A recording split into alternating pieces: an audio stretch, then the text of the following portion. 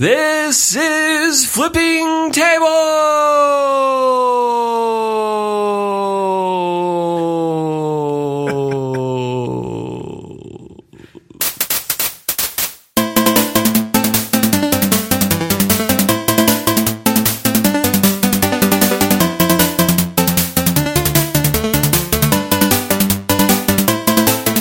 Welcome to Flipping Tables, a podcast about technology, culture, and culture, and games, and stuff like that. I'm one of your hosts, Mike Edwards. And I am David Lyons. And we are here to bring you some rants and tech news and culture again. And yeah.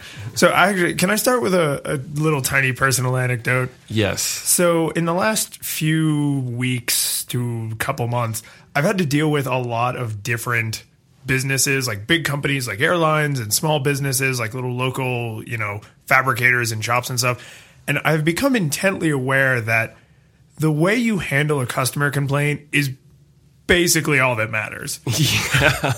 Like doing the job right the first time is gets you to like a B plus, because then I never have to talk to you again unless we do business again. But the way you handle a customer complaint is all that matters. And I'll just say this so I don't go on like a 90-minute tirade. I was talking to a representative, and I'll just call him out. It was Hertz. So I was talking to a representative at Hertz, and I'm explaining to the woman what my issue is. And then all of a sudden, I realize I can hear music. I was like, oh my God, she put me on hold. Like while I was talking to her, she just put me on hold. So then I wait, and she comes back like 5 seconds later, and I said, Did you just put me on hold while I was in the middle of explaining my issue to you? And she went, yes, sir, I did.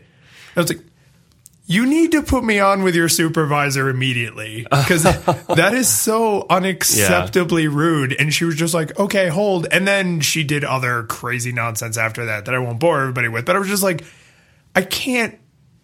What customer service training program did you go through? You always tell the customer that you're doing that, and preferably for a good reason. Like, right? I'm going to work on this. Can I put you on hold for a moment? Yeah. So that was, it's all about how you handle customer complaints. Because honestly, if I had gone through that whole process and they had just said like, oh, we're sorry, we'll refund like the small fee that you shouldn't have had on there. But instead, I was like, well, and you did this wrong, and you did this wrong, and you did that wrong. And by the time I actually got to someone who could help my problem, they had to refund a bunch of my money because I was really pissed. Yeah. So, the final person I got to did eventually set it right. But geez, it's like I had to go through 5 people. And companies get into loss prevention, and it's like they take away the ability of the person to make you happy. It's like, well, you can refund 0 things. Yeah, and that was try to make someone happy. That was exactly what ultimately happened. Is when I finally got to someone who wasn't an idiot, and I explained to them what it was they needed to do to fix my bill. He was like, I can't. He was like, I agree with you that that's what needs to happen, but I have to transfer you to this other department. And I was like, don't transfer me again, man. Don't do this to me, bro. Like, this is going to be transfer number 5 or number 4. I was like, you don't do this to me. And he was like, I can't do anything. He was like, this other department, they're the only people. And the last person I spoke to did end up helping me. But every time you get transferred, it's a gamble. It's a roll of the dice. Yeah. It's like I'm going to have to tell my entire story again. Yep. And then probably, it's just like, hi, I'm a server, human version. And I think there's something to be said for how much, there's an exponential growth of anger every time you have to tell that same story again in like a 10-minute span. Because the first time you're like, the dome light was out in my car. Then by the 5th time you have to tell that story, you're like, the car had no wheels and it was on fire. And it had rabies somehow. Yes. There was like foam on front. Yes, and then it gave my grandparents Ebola. Because by that time, you're so angry. Yeah, that's my little... Right. I just had to get that out. We do have a little bit of follow-up this week on our spoilers discussion, and I actually want to read at least a portion of this comment, if not most of it. One of our listeners said, I get annoyed when spoilers come out of left field, no indication of the topic being discussed in the show notes or description. What's worse is when someone blurts out the spoiler, then says, spoiler alert, that's not a save, you're just a jerk.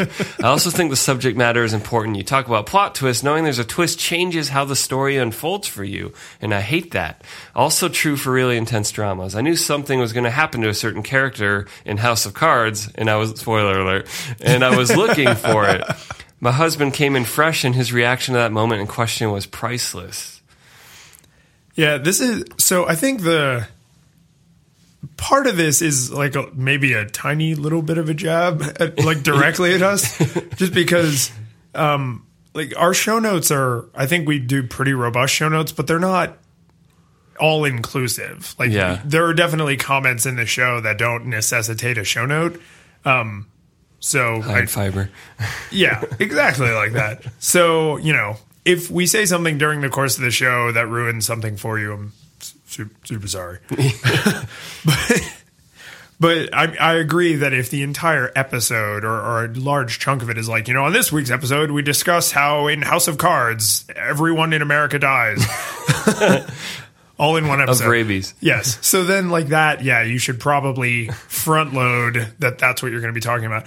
I also, that just made me realize that people do sometimes go like 90% of the way to the spoiler by saying they're about to. Like, oh, I really want to tell you about this one group of characters in The Walking Dead that dies. Nobody thought they were going to die, but they do die. Can I tell you about it? And it's like, you just told me about it. That's all you have to do is name them now. At least with that show, someone dies all the time. So. Yeah, I mean, I don't actually watch The Walking Dead. I just figured that was a safe one for character death. Yeah. I guess Game of Thrones would have been pretty safe. So, super sorry for Spoilerland. Carolyn, I agree with you, I think, pretty heavily on that. I do like having that fresh experience, or it's not even so much the details, it's just getting that emotional experience. But it varies. It depends on the show. It depends on the context. Yeah, I have some things I have found I'm more interested, because I have been watching House of Cards.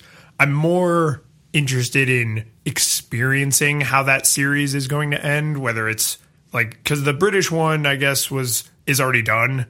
So there's suspicion about how the American one will end. And like, I couldn't help myself because I want to solve the puzzle. Like, we talked about it off the air, and, you know, I'll be interested to see if that's what happens, but I don't want someone to see the American ending and then spoil it for me. Yeah. I mean, if it happens, I'm, you know, whatever, but I'd rather they didn't. And it's rabies, everyone. It's rabies. So tell us about. Show is brought to you by rabies. Tell us about plastic. This is another vowel removal company. You were born in a terrible time in history for language, because you are not a fan of the vowel drop. I mean, I don't know why you would be a fan of it. But is that like language dubstep? A little bit, yeah. It kind of feels that way because you just get hit by consonants all over. So I guess it's pronounced plastic, but plastic is another entrant into the like smart credit card. Digital wallet. Yeah, it's ish. Yeah, I guess when I think of digital wallet, I think of like a mobile device, but I guess this still kind of fits in that. So basically the idea is you have a card that's about the size of a credit card, but it has smart guts in it, and you can use it as like 20 different credit cards, and also anything with a magnetic strip, like a library card or whatever, what they call them, loyalty cards, any of that crap. So Coin was the first one of these that I had ever heard of. They announced it, and they didn't do a Kickstarter. They did like a pre-order thing. So it was like, get in line. Well, it was like, hey, this product doesn't exist, but you should give us money. But shouldn't it? Yeah, well, it was more like, no, dude, we're definitely going to sell this. Yeah. So you should pre-order. And then the window for when they were supposed to ship has come and gone. I think it was this July. Ooh. Yeah. And as vaporware. As far as I know, they haven't shipped yet. So that's always kind of sketchy. So it seems like mobile payments, wallet cutter, there's not a good term for exactly saying this. Like, it's not like cord cutting where you're like, oh, yeah. This is happening, but how long and what will the stages be? Like, how long is this going to take before I'm just like, pay for the thing and wave my hand and then it's done? Well, everywhere. So I think the coin and plastic is the same kind of deal. Plastic is actually, I think, more clever because it can do more stuff because it has a battery in it. The trade-off is that the battery has to be charged, but it lasts for 30 days. You ready to charge your credit card, America? Yeah, that's exactly. It lasts for 30 days, and they're shipping it with a wireless charging pad. So what they're saying is just put this charging pad where you put your wallet every night. And then when you set your wallet down on it, it will just always be charged. And the fact that it lasts 30 days means like you can go on vacation with it fully charged, and unless you get amazing 2-month-long vacations, you're not going to have to worry about it. Which case you have someone else that carries your stuff and pays for you. Yeah, exactly. You have other ways. Put it on my tab. Yeah. So I think coin and plastic are interesting because they feel like the middle step. Whereas like Apple Pay and Google Wallet, and I think Verizon tried to clumsily step into this space and failed. Like, sometimes my phone is dead. Like, sometimes I walk into a store and I'm like, oh, I just want to buy an iced tea, and I don't have my phone with me because I'm in gym shorts or something. Like, it's kind of a weird place where it's like I have my phone with me the vast majority of the time, but there are times I have my wallet but not my phone. So I think a different middle step is going to happen. Unless I'm just totally wrong on this, I don't think something like plastic is going to work. I think it's going to be, I will use my phone to pay 90% of the time, and I have one card for the emergencies or that one place or when I'm out and about and I need a credit card. So it'll still be a dumb card. Yeah, it'll be the one dumb card that's always with you. The rest are at home, and convenient mobile payments almost everywhere. I think that'll be a long middle stage of like you have the lifeline for when battery's dead.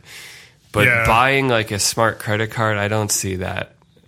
So I'm going to cast a whole bunch of aspersions here, but let's just presume that you could get the data from non-credit cards onto like a coin or a plastic. Would that make it worth carrying? Because if you disassembled my wallet, I only carry like 5 cards now, but 2 of them are identification. So, my state driver's license and then my ID for work.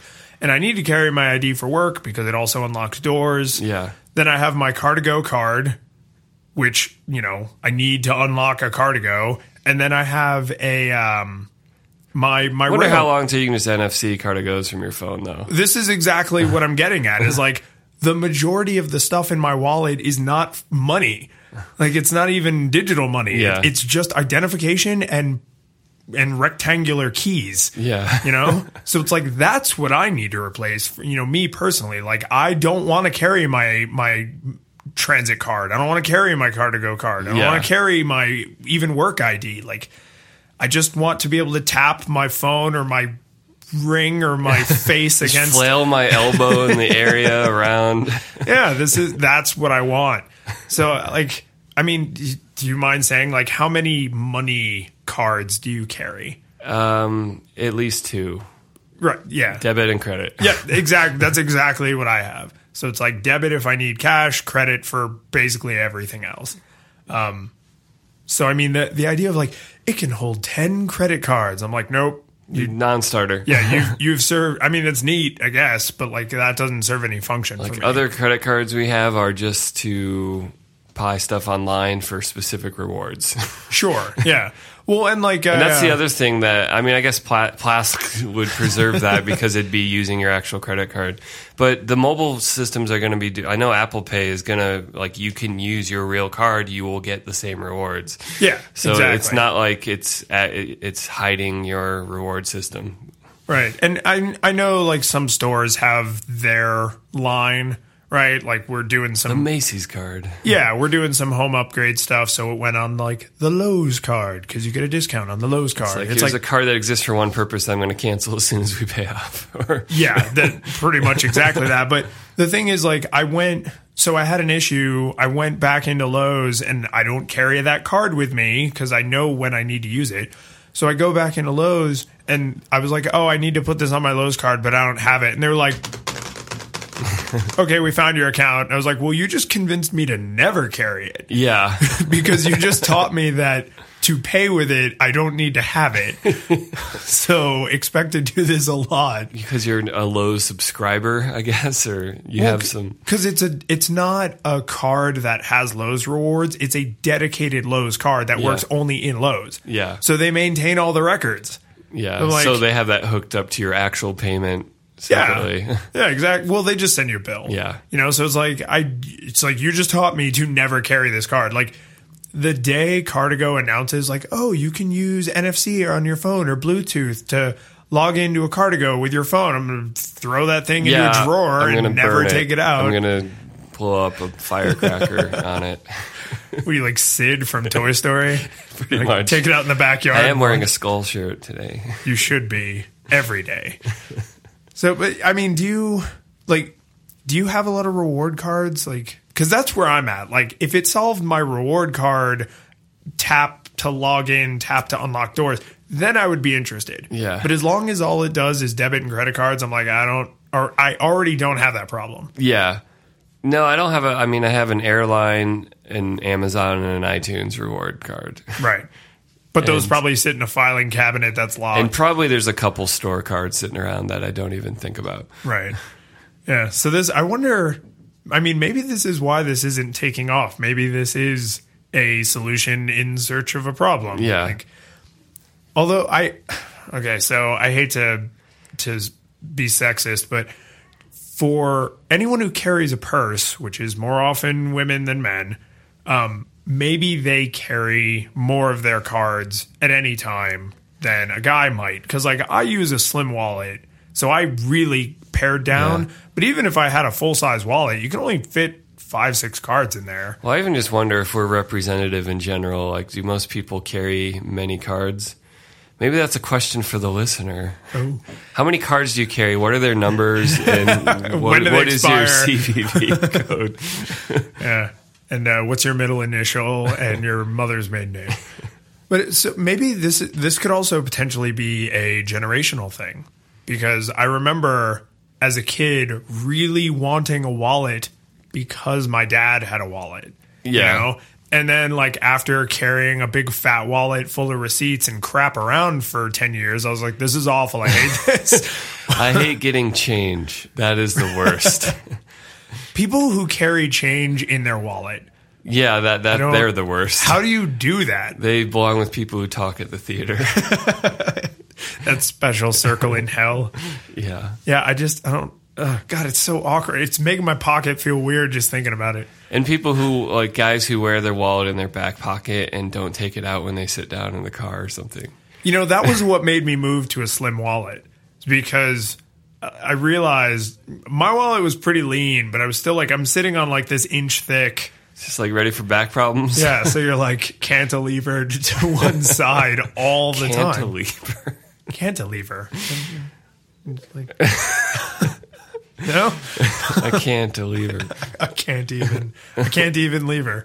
Yeah. Yeah. So that, but yeah, my wallet, I actually don't have it, which is disconcerting because it's in my bag, but I do want to like get past the like Lord of the Rings, where is it? Like fear, like where's my precious whenever, but I switched to front pocket a long time ago. It's like keys actually hook into belt. Yep. So if you were going to replace everything with your phone, what would you? Because I've actually thought about this. Like, fanny pack. Fanny pack? No. Would you maybe start carrying a little chargy dealie for a phone? Well, 99% of my life is near a charger. True. At home, at the office, in my car, I have chargers. So I feel like it's more the exception than the rule when as soon as like you can take it for granted that just about every place you go to will take mobile payments. I don't really worry about the charge being a big deal. But again, I do see the one card you have with you being, which again is sort of like the problem we already have, is I don't have a lot of credit cards. It's all the other shit. Yeah. But so when will we get? It is a shame fanny packs aren't fashionable. They're really functional. They min-maxed. It's just all function, no fashion. So is there any point where in the near future, like, well, let me rephrase, how long before you can have a digital like driver's license? Like when can a cop pull me over because I didn't have my seatbelt on and I can say, oh, here, officer, and show him my phone and be like, there's my license number? Well, I remember there being some movements to have digital identification in the mid-2000s, and people were freaking out about Big Brother stuff. They're just like, ah! They know that the plastic card is tied to digital records, yes? Yeah, and that they already track us everywhere anyway. But I think that was a more naive time. But I think there's also the concern that, like, I don't know, I've heard the phrase, maybe this was from someone from a European country that has already gone through this transition to being identified everywhere in every way, is like, we're going to have a database culture. We already do, but we're going to have one. So might as well proactively try to set it up in a fair and just way that won't lead to an awful society, an awful government. Like the way records are handled, who owns the information, how is it shared, like all that stuff. That is policy and politics and ugly and I feel like we're just going to back ourselves into it as a nation, and then we're going to end up with this really broken, awful. This is a much bigger topic because we're going to be resisting it all the way. But I kind of wonder. So the license thing is particularly interesting to me because, like, I'm required to carry my work ID to get through a couple doors, but I actually don't have to carry it. Like, we don't work in a... I don't know. There might actually be policy that you're supposed to, like... I know... okay. We don't have to talk about work, but I mean, we don't work in, like, Lockheed Martin, where they shoot you if you try and come in. Is that what they do? They shoot you with a rabies gun. They're pretty militant over there. And rabies guns, that's what they're working on. But I mean, like, so I could probably get away without carrying that. I can't get rid of my... Without carrying a rabies gun. I can't get away without my rail card because if, God forbid, you get on the train and you don't have your card, they're like, they see the guilt on your face. They're like, that guy. They smell fear. Yes. But the thing about the driver's license that's always been interesting to me is and this may be different state to state because I doubt this is federally mandated, but at least in Florida where I originally got my driver's license, you have to be licensed to drive. You don't have to carry a driver's license. That definitely varies state to state. Yeah. So if you got pulled over in Florida and they said, where's your driver's license? You could say, I don't have it. Here's my driver's license number. And then they look you up in their smots, like in the Blues Brothers. And then... It seems like that's an analog era efficiency of like people are just going to say they don't have it on them and you make it the rule you have to have it on you just to shortcut the like, right. I don't want to have to figure out if you're actually licensed before we have the internet. Yeah.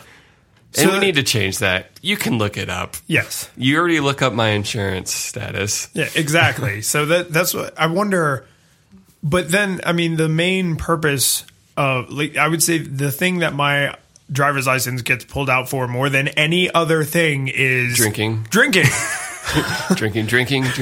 Yes, drinking, exactly. And I mean, there's no doubt that I am over 21. Like, I don't look old, but Man, you old. No 19-year-old looks like me. They just don't. But I understand, it's usually like if you look under 35 or if you look under 40, they have that number's been going up and up. It used to be like if you look under 23. Because now it's like if you look younger than Christopher Lee, then I have to card you. It's all the HGH in the milk. Now you got like 10-year-olds running around with full beards and white hair. But so this is the thing is, I think in actual official capacity, we're basically already set to replace identification, but then these stupid little analog capacities. Like, I don't really want a bartender or the cashier at the grocery store to have access to the nationwide license database to look up my age. Yeah. Right? It needs to be like a number or a mobile phone tap or something that exchanges tokens and doesn't reveal any information to the merchant. It's just like the government Just agency true, is false. returning a Boolean on is this person old enough? See that? Yeah. I mean, I would love to see something And that'll like be that. everywhere. It'll be like, are you physically fit enough to ride this roller coaster? Boop, boop. Yes. You don't have to be like, I don't have cancer. I don't have rabies. I can see someone crying nanny state over that. Yeah. But this is what I'm saying from that whatever obscure quote from someone in some other nation. Like, you're going to have a database culture. Might as well try to set it up right. Well, I mean, we're there. We just do. pretend. We just have we're a not. terrible one. Yeah. But the thing that drives me nuts about payment, to bring it back to payments more directly, is that most of the other parts of the developed world have already gotten to like chip and pin. You mean all of them? All of them. But to me, I want to focus on the restaurant payment. And this is the American, and maybe it's like American service culture, sort of like in some states where they pump gas for you, that like they take your card to the back room, For an swipe indeterminate amount of time. and then bring you a piece of paper so you can say how much you want to tip. But you have no idea what happened to your card and the 3-digit security code. Yeah. It's just like, I know that it's like, it doesn't really happen, but it happens sometimes to someone that you're giving your card and it's not secure. And do you realize it was in our lifetimes, not all that long ago, that the merchant copy of a credit card receipt had the full number on it? Yeah. Like, I remember walking out of restaurants and taking the merchant copy and putting it like under a napkin holder or under like the condiment bottle so that someone just casually walking by couldn't be like, oh, his number is 1, 2, 3, 4, 5, 6, 7, 8, 9. Where my urge when I get a receipt is I want to tear it up and like, it's like I want to secure delete this. Exactly. Yeah, because it's from decades of them being idiots about it. So I don't get that, America. And that's actually one of the things that's probably slowing down our like, that will make like paying in a restaurant will be weird for Americans because we're used to this awful security setup of take my information away and bring it back. Like I just pretty please don't steal my identity. And I'm sure it varies widely in Europe, but I'm aware that like they bring a machine to your table, you swipe your card. Yeah. Like, yeah, it's a little that makes a lot of sense. Is that just like not elegant to have payment come to your table? And I suspect it's because of a lot of other technology nonsense we have, which is we did credit cards either first or very early. So we're stuck with the old infrastructure. Yes, exactly. We established these broken norms, and then other people were like, oh, we want to take part of what you're doing, but not the dumb parts. Yeah. And then they did it smarter. You know, I mean, this is why South Korean internet totally kicks the ass of American internet because they came to it like a decade later, but they learned from all the horrible mistakes we made.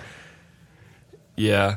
I was just it's the weird thing that the marketing that's going to say that mobile payments are insanely more secure is going to be really damn true in America because of our social norms for payment. Yeah, and it's not because it's so much better, it's because we're so bad. Yeah. I think we might luck out a tiny bit just because chip and pin for credit is really the experience is very similar to paying with a debit card. So I guess if the person walks over and they hand you the little machine like that adjustment I think will come a lot easier than credit card companies are acting like. You know, I mean, you have companies like Visa who are like, oh, Americans won't stand for that. And it's like, what do you think Americans do when they travel to Europe or Asia and pay for something with a credit card? Do you think they just like flip tables and they're like, I take my card out of my sight? And even like most routine transactions, you are the one swiping the card now. You're in Walgreens, you're in a fast food place. They just have front-facing terminals and you swipe. Oh, yeah, because you sign digitally. Yeah. You know, and with the super low-res chicken scratch.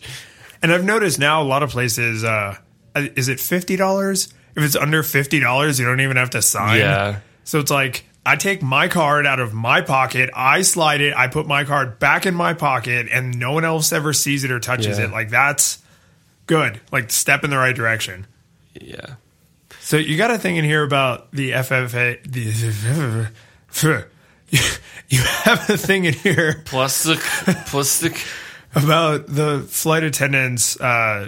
You said challenging. I think they're actually talking about suing the FAA. Yeah. Over this. So explain this.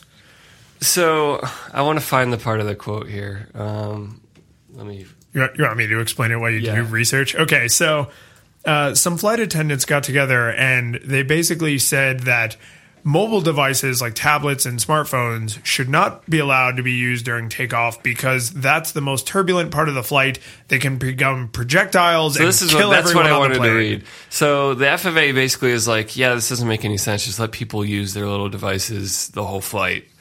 And the unions, so here's the quote. The union says the devices can distract passengers from safety announcements, you know, the worst part of the flight, or other than crying babies, and become dangerous projectiles. And I just think that's insane. That's the crazy language of we have to overstate our case to get attention. Well, and I never remember seeing anyone with a book ever told. Please stop throwing iPads at me. Well, yes, please. Oh yeah, and books can be projectiles too. Hardcover books. Yeah. So the next flight I go on, I want to take like. It's also very distracting from the safety. Exactly. I want to take like book 7 of Harry Potter, which is like the size of a dictionary because it's, you know, big type and it's a big hardcover. And I'm going to sit there and I guarantee you no one will even look at me cross-eyed.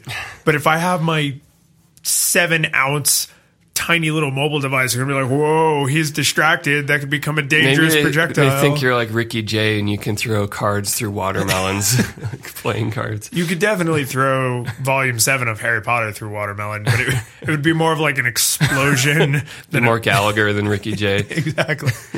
But I mean, this, as soon as I saw this article, I was like, okay, so now you have to list the ways that this is somehow different from a book or a magazine, because until you can do that, you're also saying we have to ban books and magazines. Which, unfortunately, I hope that's not like that. You're right. Boom, banned everything.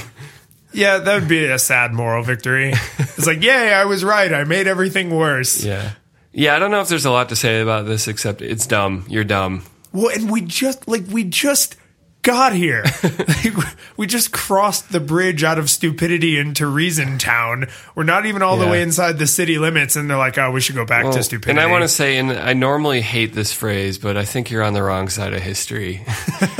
I hate that phrase because it implies there's some definite order to history, some ultimate progression, but you're on the wrong side of history. So I think some issues are, I mean, just give me the other side of this argument. Like, explain to me how these objects are in any way different from the objects we're totally cool with. It sounds to me like when teachers are like, put away your laptops, listen to me talk. It doesn't matter if I suck. You have to listen to me talk now. And it's like, well, how about you make this actually a good learning experience? If you're worried about your little safety announcements, make me want to pay attention. Well, it's like, I think... Oh man, was it Delta? Somebody not that long ago started making their videos like kind of funny and like interesting.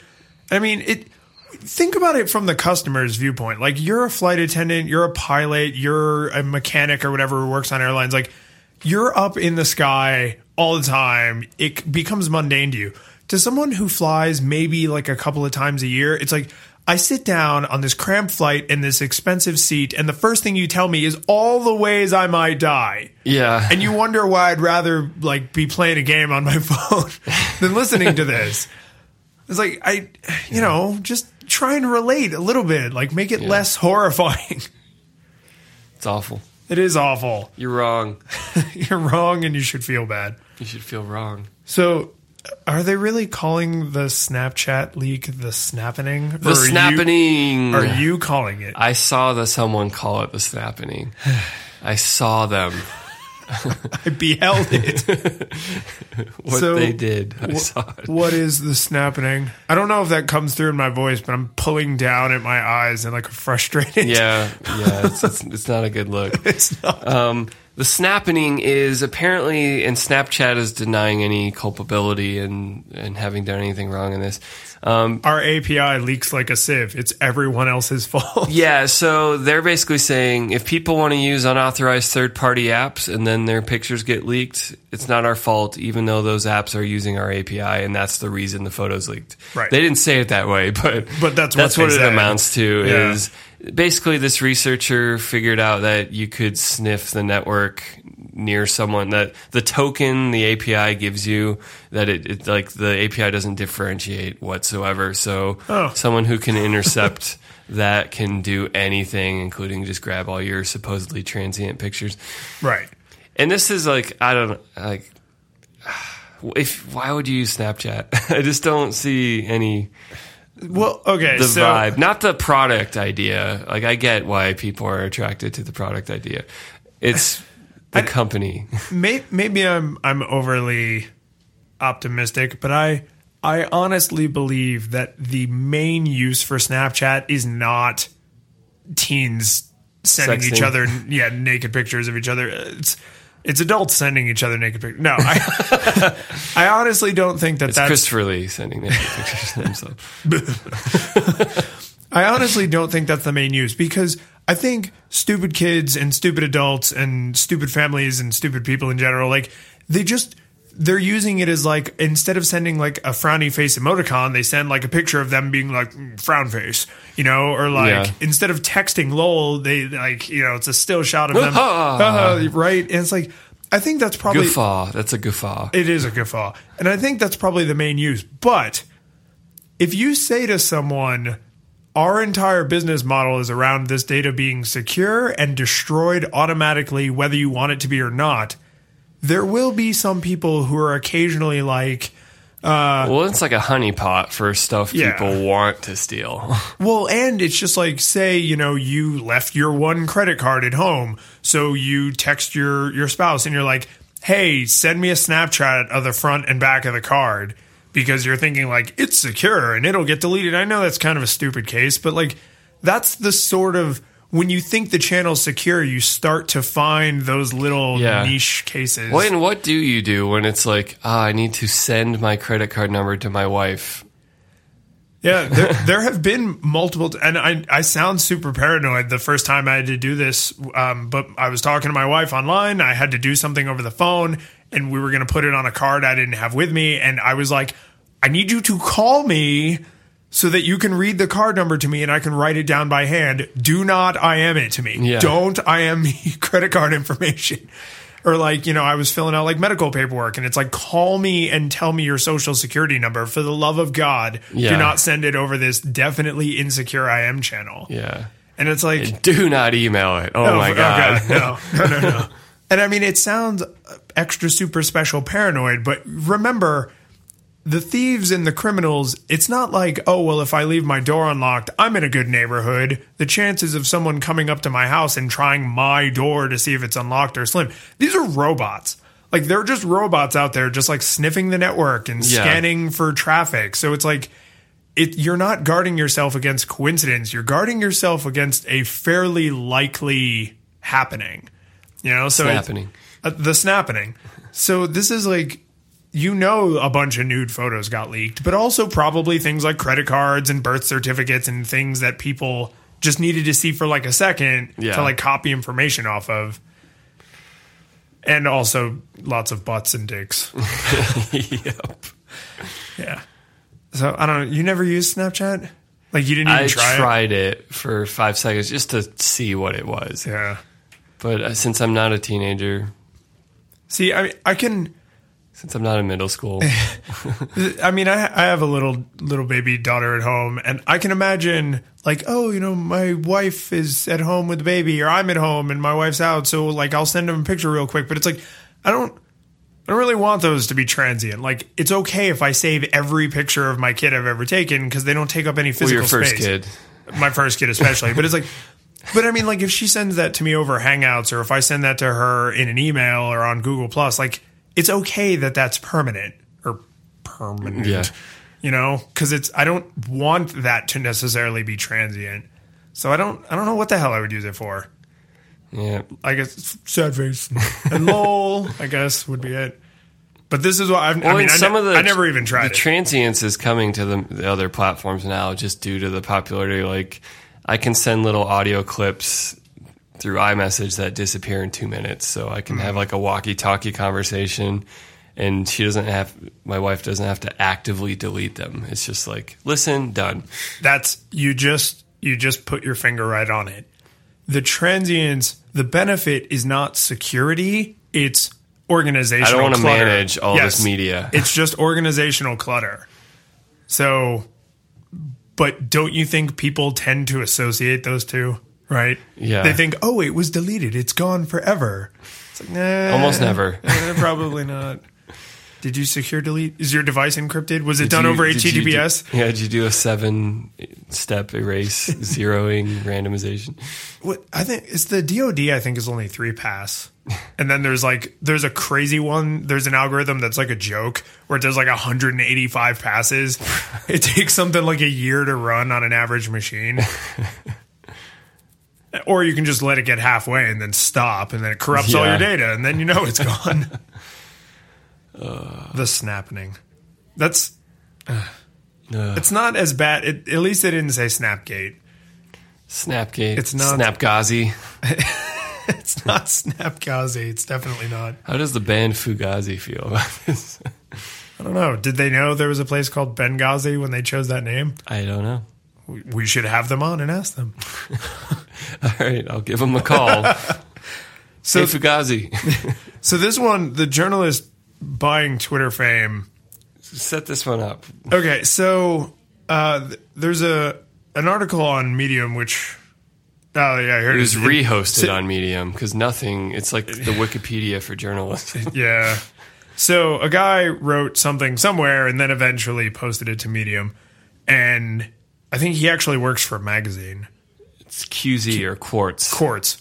So for $68, he created... And a couple hours worth of work, he created a fake person, gave them a fake Twitter bio, gave them a Wikipedia entry, and some absurd many thousand, like 50,000 followers on Twitter. And he's that like vague, I'm a modern thinker, writer, speaker. Oh yeah, opinion person. Like, yeah, it's a maven. He gave TED Talks. He's written books about like imagining the true self or something. Like it's all very touchy-feely, easy to fake modern BS. Self-help kind of nonsense. And I'm not trying to just completely devalue that stuff. I'm just saying that the terms are so fluffy. Anyone can latch onto them. Like a regular person is not likely to say, I have a PhD in applied physics, because that's like a huge claim. But to say, like, I'm a speaker who thinks about, the self in the modern world, like, anyone can make that claim. I play in this space. Yes, anyone can make those claims. So that's not harder, or it's not hard to fake. And it kind of, like, baits in. Well, and the other thing, bullshit. The $68 comes in is because he went to Fiverr.com, which, if you're unfamiliar, is a place where you can pay someone $5 to do... Don't you mean Fiverr? Fiverr. Basically, it's $5 and people will do things for you. Like they'll draw an avatar of you. That's where I got mine. Yeah. Or I've used them. They'll give you feedback on your song, or it's just like a random market. It's like one ads for like cheap little tasks you can pay people to do. Mm-hmm. And people actually advertise themselves like, I can draw illustrations, I can do this. And so he bought followers on Twitter, which of course is against the terms of service, but how good are they at figuring out? Well, when you consider the way they sell advertisers is probably on number of users, I don't think they enforce it all that hard. Yeah, it's sort of a like fox guarding the hen house or whatever it is. Oh, it's Fiverr. So there is an E, Fiverr. But there's 2 R's. So it's Fiverr. Fiverr. So he used Fiverr to get followers, and before you knew it, and he also faked a little blue check of like... That's my favorite. That he put it... He's like, yeah, some people won't fall for this, but my avatar picture actually has the blue check of like verified. Yeah, because he lined up the pixels so that it's part of the background image on his Twitter profile. Like that's attention to detail, man. And so how quickly did he get to some insane number of followers? I think it was same day. So same day he got to what? In the tens of thousands. So let me check and do some internet research on my blogosphere. Right now it's 7,000 followers. Oh, he bought 50,000. Okay. Or no, he bought 90,000 for $50. Okay. So I want to read his profile. Santiago Swallow, which he used a writing software to generate a unique name. Yeah, which that was not the first one. He said it was just his favorite. And so here's his bio: reimagining self in the online age, art, talk, thought, and that's it. And then it links to the Quartz article about how he's fake. Right, and he did make some outright fraudulent claims, like that he had spoken at TED and that he's written a couple bestsellers. But I mean, if someone just says like, yeah, I wrote a best-selling book, like you're probably not, unless you're getting ready to give him a job. So one of my favorite parts of the story is that he generated tweet content of just like vague total aphorisms like the future is the present, only later. This is like Mystery Men, like Ben Stiller like stuff. Like a smile comes from the soul, a tear comes from the heart, a cuss comes from the ass. This is more like really bad fortune cookies. No, what I think is amazing about his BS tweets is it's not like he found some list of terrible, one sentence sayings and put them into a spreadsheet so he could tweet them. He found software that already existed to already publish bullshit tweets on behalf of a bullshit user. Yeah. Like, not only is he not the first to do this, but he's so not the first to do this that there's a whole industry to like support this kind of fake nonsense. It's fake users following other fake users to bolster the fake following. So it's just an echo chamber of nonsense. Yes.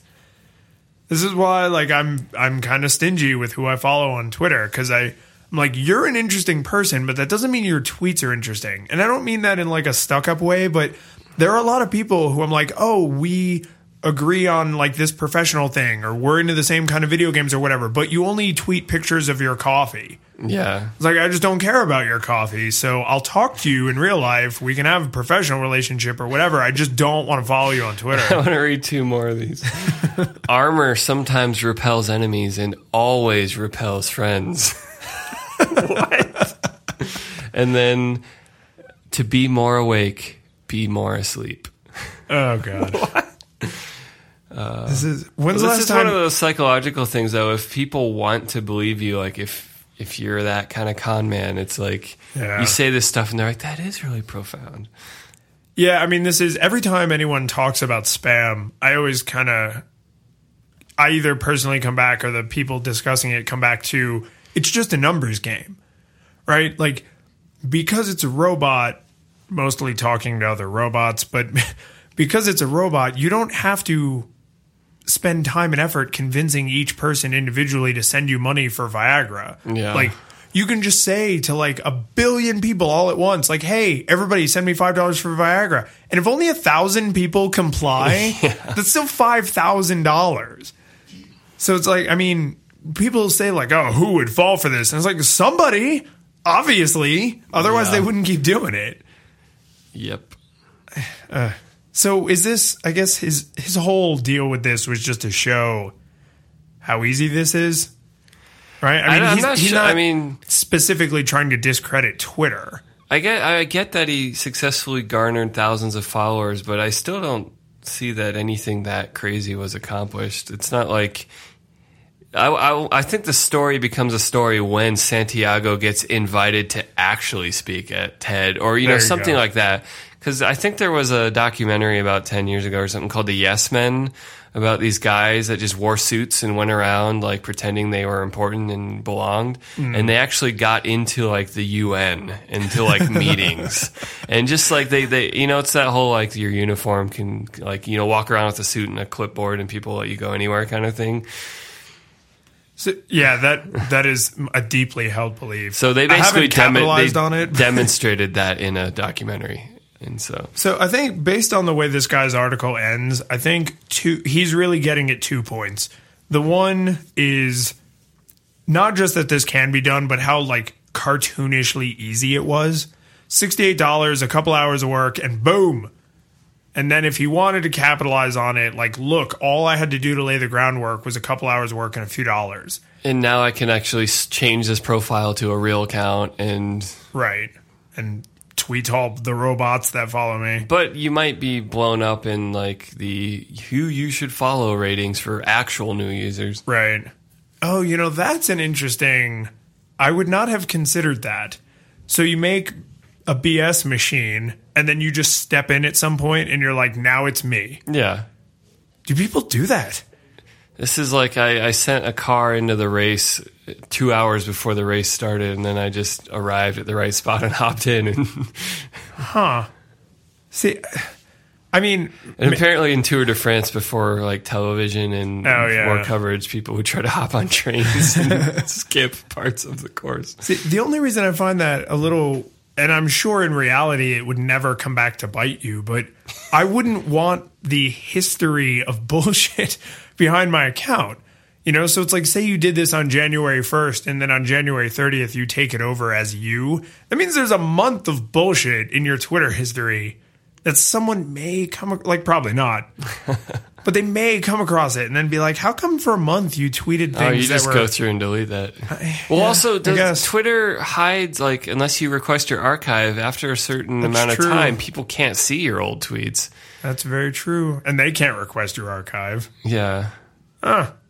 So for $68, I could be internet famous by this afternoon. I think I know what I'm doing today. Yeah, right? Cancel all my meetings. Oh, and the other thing is he did pitch a book. To be fair, he saved it for the very, very, very, very end. It's not like throughout he was like, in my book, I talk about blah, blah, blah. In my book.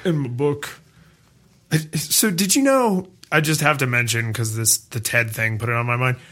Did you know that in TED, you're specifically not supposed to mention like your company or your product?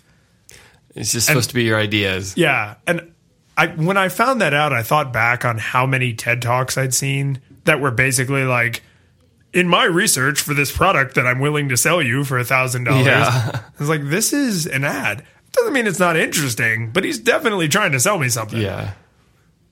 Sketchy. I guess at least if they're interesting. So do you want to wrap up with this young people love lock-in? Because I don't want to talk about this Apple crap. Yeah, we're going to skip that. So this was an article I ran across that was basically responding to the idea that this new set of youngsters loves lock-in. It's like lock-in's great.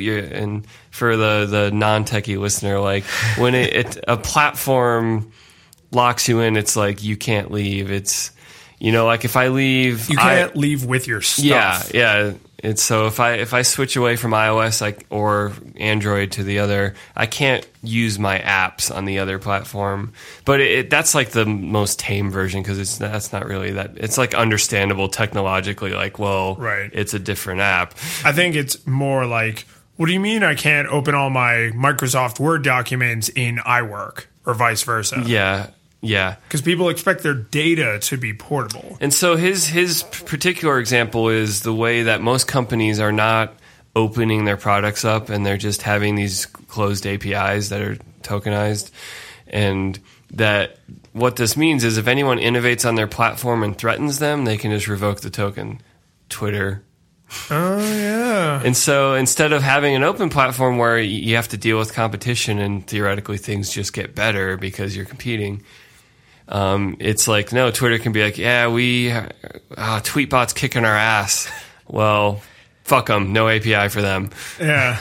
And, in Twitter's case, because I think Twitter is probably at this time in history, is the quintessential example of, fuck developers. Yeah. Like, oh, dude, thanks for all your hard work. Now get out. So thanks for setting up the house. This is our house. See ya. Yeah. Hey, where's my room? You don't have one. Yeah. Yeah, but I think this is like the whole, you paid the Kickstarter, but you didn't buy stock in the company. But right. Yeah. It's and we don't have to send you a product because you didn't actually buy anything. They're not legally wrong, but they're douches. Yes. Yeah, you're not wrong. So you're just an his asshole. example at the end is, maybe I'll read this. He'll say, so his basic argument is, no, young people don't inherently suddenly love lock-in just because it's fashionable to do it closed APIs now. And so here's the paragraph I want to read. He says, we'll see what happens. The long term is a bitch, and it has a tendency to plow under get-rich-quick schemes. And I know you think it's idealistic, but evolution only builds on open formats and protocols. That's how technology layers. It's true some patents hold and some lock-in gets built on. Look at PDF, for example, but there's a reason HTML took us places PDF never could. The ability of anyone to do anything they wanted to without having their API key revoked. That's a big enabler of creativity. To use terminology VCs understand. Yeah. Well, I think with Twitter, it's interesting to me because the only reason I can think of that they, from their end, would justifiably cut off like Tweetbot and I don't know, Carbon and all the other TweetDeck. They actually bought TweetDeck and then basically just left it to die. What about Tweety back in the day? Oh, yeah, true. Is because they wanted to make sure they got certain statistics from users and that they gave certain ads to users. Ads, yeah. But I mean, the statistics drive the ads. So I wonder, couldn't they have just said to build on our platform, you have to send us these statistics and you have to show these ads, with this amount of frequency or more? I think they basically are going in that direction. It's just more like they didn't want to scare off all the enthusiasts who were using those apps by pissing them off by if you do ultimatum and then But I mean, so they just killed them? Doesn't that scare people off? Well, what Twitter did was they set a limit on the number of tokens these apps could release to let people log in, basically. Yeah, I think it's 100,000 without asking for more. Yeah. But I mean, that just feels like such a crappy... It's like, oh, you could either continue helping us build our platform and you make money and we make money and everybody makes money, or we can lock the doors to the house and turn off the music and turn off the lights and go to bed, party's over. Yeah. And I mean, for me, I like Twitter. I'm every day I'm following a few more people to where the chronological stream is no longer good enough. I need my red position to be remembered between devices and services. And it's not, and that is so unacceptably simple. This is not a complicated problem. Yeah. I mean, I only... You can just use a timestamp. Yeah, something. I only ever use Twitter from my mobile because on the web client, it always starts at the top. In TweetDeck, it scrolls continuously, so you can't make it stick anywhere, even if you leave it open. It's how have you not mastered this? I mean, maybe I'm using Twitter wrong. Maybe most people use Twitter in a way where they're just oh, well, I'll just read from the top till I get bored and then I'm done. But I don't do that. I actually kind of scan over everything. So I think what's interesting is this guy's argument is basically in a short time span, you can definitely leap ahead by being closed. But in the long term, this will just it'll kill your ability to survive in an evolving world. And his other example is RSS. And he said he remembers there being all sorts of fancy content management APIs around the time RSS was coming into being. And guess which one we remember and still exists? Yep. RSS and Atom. Yeah. And, it's actually, this is an interesting argument because I've heard the exact reverse argument levied only against Google. Where they say, oh, Google brings everybody in by being open, and then once they have them, then they lock them down. That's the argument people make with Android all the time. Yeah. So it's just is Google so powerful that they're the exception? Android's just such a weird one we could spend a whole episode on because it's AOSP is completely open source, but Android in practice in the world is not AOSP. Yeah. And so it's like this, it's this weird, like you have to be very specific about what you're talking about. Yeah.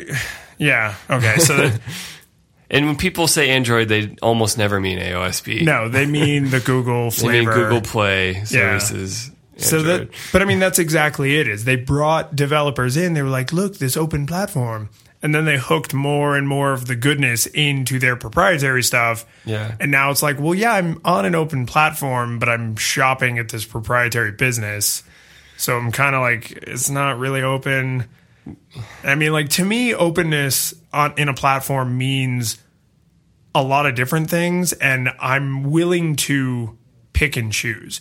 It doesn't have to be iOS, which is like, until recently, was 100% locked down, or Android AOSP, which was like completely open. Like, there's some things I really want to be open. Like, I want to use custom keyboards. I want to use, custom launchers and those kinds of things. But if Google doesn't release the source code for like their Gmail app, like I don't care. Yeah. Like, I'm still going to use Gmail whether I have open source clients or not. Yeah. So it's like, I feel like the right place to be is probably somewhere in the gray. But now Gmail is going all API. It is. It's because the existing email APIs are bad. Yeah. Like really dated, really old. So this is the case for, I don't want to have one answer to this question. I get it. Like, in general, more open is better. We want to get to common standards that are open that no one gets to own and tax everyone for. But there are moments where it's like, yeah, the country's infrastructure sucks. Can someone just do something? And like, we'll sort it out later, but like, make it better. And then hopefully we haven't sold our souls to the devil. But well, I mean, look, how many times have we talked about this with internet? Google, every town that Google has threatened basically to come and lay fiber in, all of a sudden Time Warner gets amazing. All of a sudden Comcast service gets amazing. And it's like, yeah, but instead of being in an open market and just doing the right damn thing, it took this like proprietary threatening, army coming over the horizon and like, our fiber will blot out the sun. Like, that's what it took to get them to like actually move. Yeah. So I think it really, more open is better. I think that's the right way to say it. Like, lean toward open, but proprietary isn't automatically evil. Yeah. And I mean, trying to build consensus in a community can be slow as balls sometimes. And you just... Yep.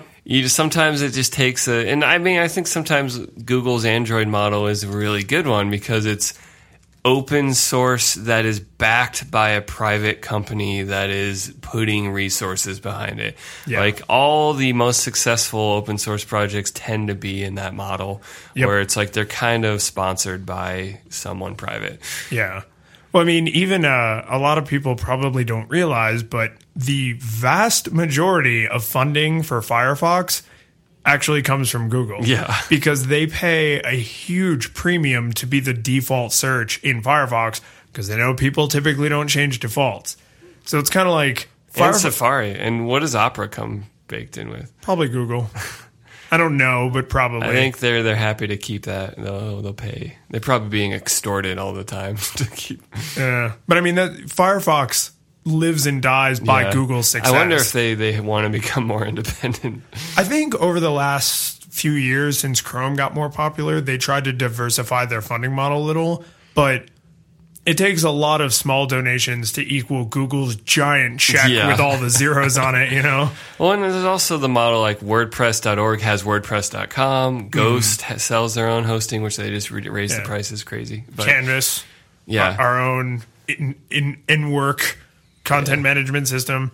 And I love, to non-technical people who they're kind of in that like, well, I know enough to make a really terrible argument. When they say like, oh, well, this is open source, so it's supposed to be this completely free platform. And it's like, the software is free. You can run Firefox for free without paying anyone any money. You can run Canvas. You can run Chromium, which is, what Google Chrome is baked on. But then to say, oh, but then I also want all of the servers and all the maintenance and all the support, and I want you to do work for me when it doesn't work the way I want. It's like, no, that costs money. Like, it can't just all be magically free. Then we'd live in some kind of crazy utopia. Yeah.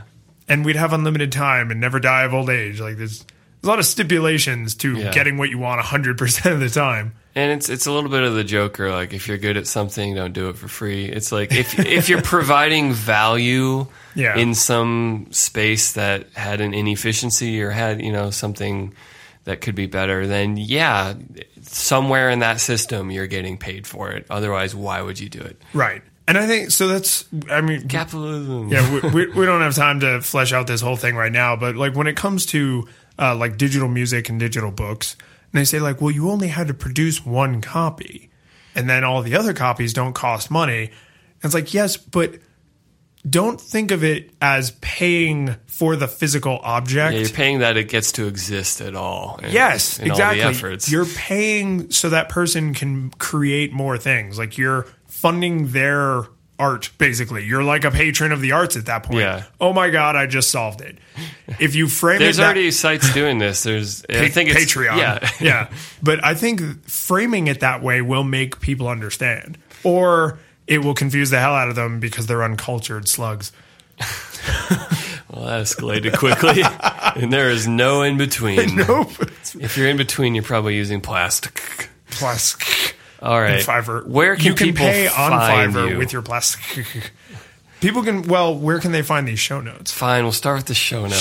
Show notes. The flipping table show notes at http://FLIPPINGTABLESPODCAST.com/036. I got the distinct impression that midway through that joke, you realized it wasn't worth it. You're like, oh, this is taking forever to spell. Flippingtablespodcast.com for show notes. /036 for this episode. Yes. And where can people find me? They can find me at lionsinbeta.com or at lionsinbeta on Twitter. Yes, and you can find me at pseudomichael.com. Oh, right. I forgot. We're just stopping. Medward's music. No, that's fine. You can do that. I just forget every time.